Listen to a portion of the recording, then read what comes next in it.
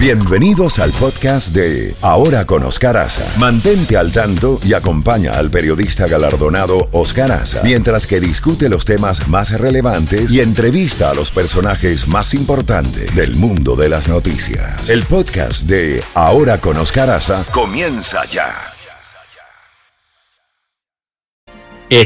Tenemos precisamente al doctor Hugo Hacha, quien es un abogado, analista internacional, comunicador, experto internacional en asuntos de seguridad, desde Washington.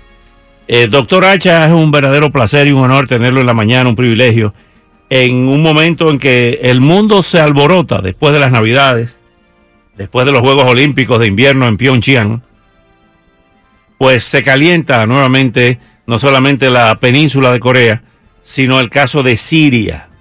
Y justamente desde el punto de vista noticioso, vamos a empezar por Siria, cuando la tregua aprobada por la ONU, dicen los partes de prensa, los medios, que es solo papel mojado en el bastión rebelde de Ghouta Oriental. ¿Qué ha pasado ahí, doctor Hacha? ¿Cómo se encendió eso de nuevo?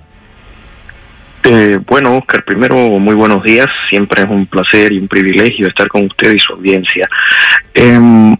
Lo que sucede es que los conflictos en sordina, que son aquellas guerras que pierden momentáneamente su posición en la primera plana de los medios noticiosos, no por ello pierden la violencia que dentro de ellos se ejerce. Siria es una guerra en completo desarrollo. Y el gobierno sirio, cuyo líder tiene fuertes cuestionamientos en Occidente, no tiene ese tipo de situaciones a partir del apoyo ruso. Y como usted dijo muy bien, la posición de Naciones Unidas habla de la crisis humanitaria en Duma, en Samalka, en Nashabia, en Bávila, básicamente en Ghouta Oriental. Habla de la cuestión del sufrimiento de sobre todo los niños. Pero al mismo tiempo hay una cuestión bastante problemática. Las fuerzas rebeldes en esa área son básicamente el Frente al-Nusra.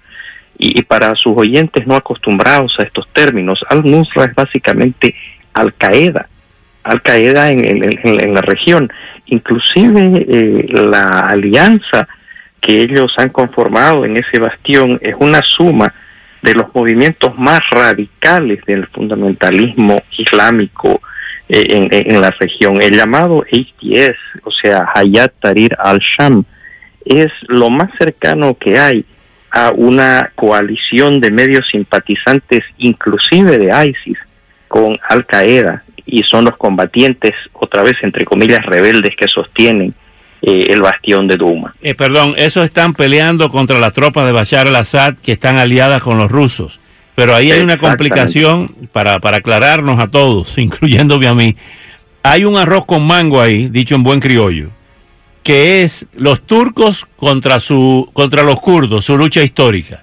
Ahora los kurdos, que eran enemigos también de Bashar al-Assad, piden ayuda a Bashar al-Assad para luchar contra los turcos. ¿Es así?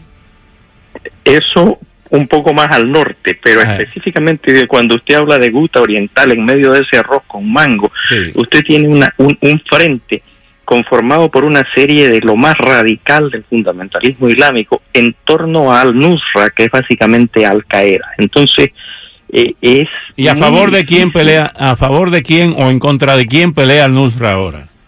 Al-Nusra está en contra de Bashar al-Assad. Esos son los rebeldes, el núcleo duro de los rebeldes que combaten en Ghouta Oriental. Entonces esto es querer morir de sida o de cáncer, o apoyar a Bashar al-Assad o Al-Qaeda. Y mire qué disyuntiva es.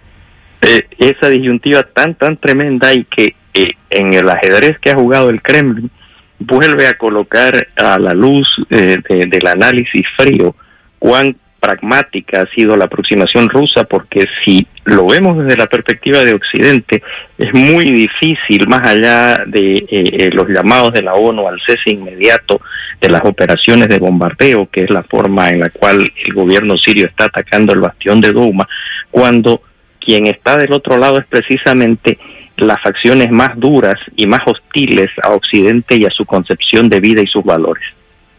Ahora bien, pasando a la península de Corea, porque definitivamente esto que está usted enseñándonos de Siria, no hay solución inmediata. ¿Cómo ve el caso de la península de Corea? Hay versiones contradictorias porque hubo un despacho de Corea del Norte que dice que veía con buenos ojos en el contexto de los Juegos Olímpicos, estarían dispuestos a una negociación o a una conversación con Estados Unidos. Estados Unidos responde que todo debe partir de la detención del proyecto nuclear de Pyongyang. Pyongyang insiste en que no va a haber ningún tipo de negociación en ese sentido. ¿A dónde estamos? Bueno, la posición creo que está marcada por la última manifestación oficial de la Casa Blanca. Cualquier conversación debe tener como objetivo final el desmantelamiento del programa nuclear. La respuesta de Corea del Norte es muy clara. Nuestra atesorada espada no está en negociación porque es lo único que nos protege de una invasión norteamericana, de una agresión. Oscar, desgraciadamente, como habíamos analizado con usted, los Juegos Olímpicos han sido históricamente la herramienta para regímenes totalitarios, para situaciones problemáticas, para ser utilizadas en función de la buena fe y de la esperanza que significan para la humanidad. A la presencia de la hermana del dictador de Pyongyang, acompañada por su ejército de sonrientes damas, se contrapuso la presencia a la ceremonia de clausura de Kim Jong-chol. Kim Jong-chol es la línea dura dentro de la línea dura del régimen norcoreano. Es el hombre que, según los servicios de inteligencia de Corea del Sur y de los Estados Unidos, estuvo detrás del hundimiento de la fragata Cheonan, de los ataques de artillería contra núcleos civiles en Corea del Sur, de uno de los abogados más férreos de la capacidad ofensiva nuclear que debe desarrollar el régimen.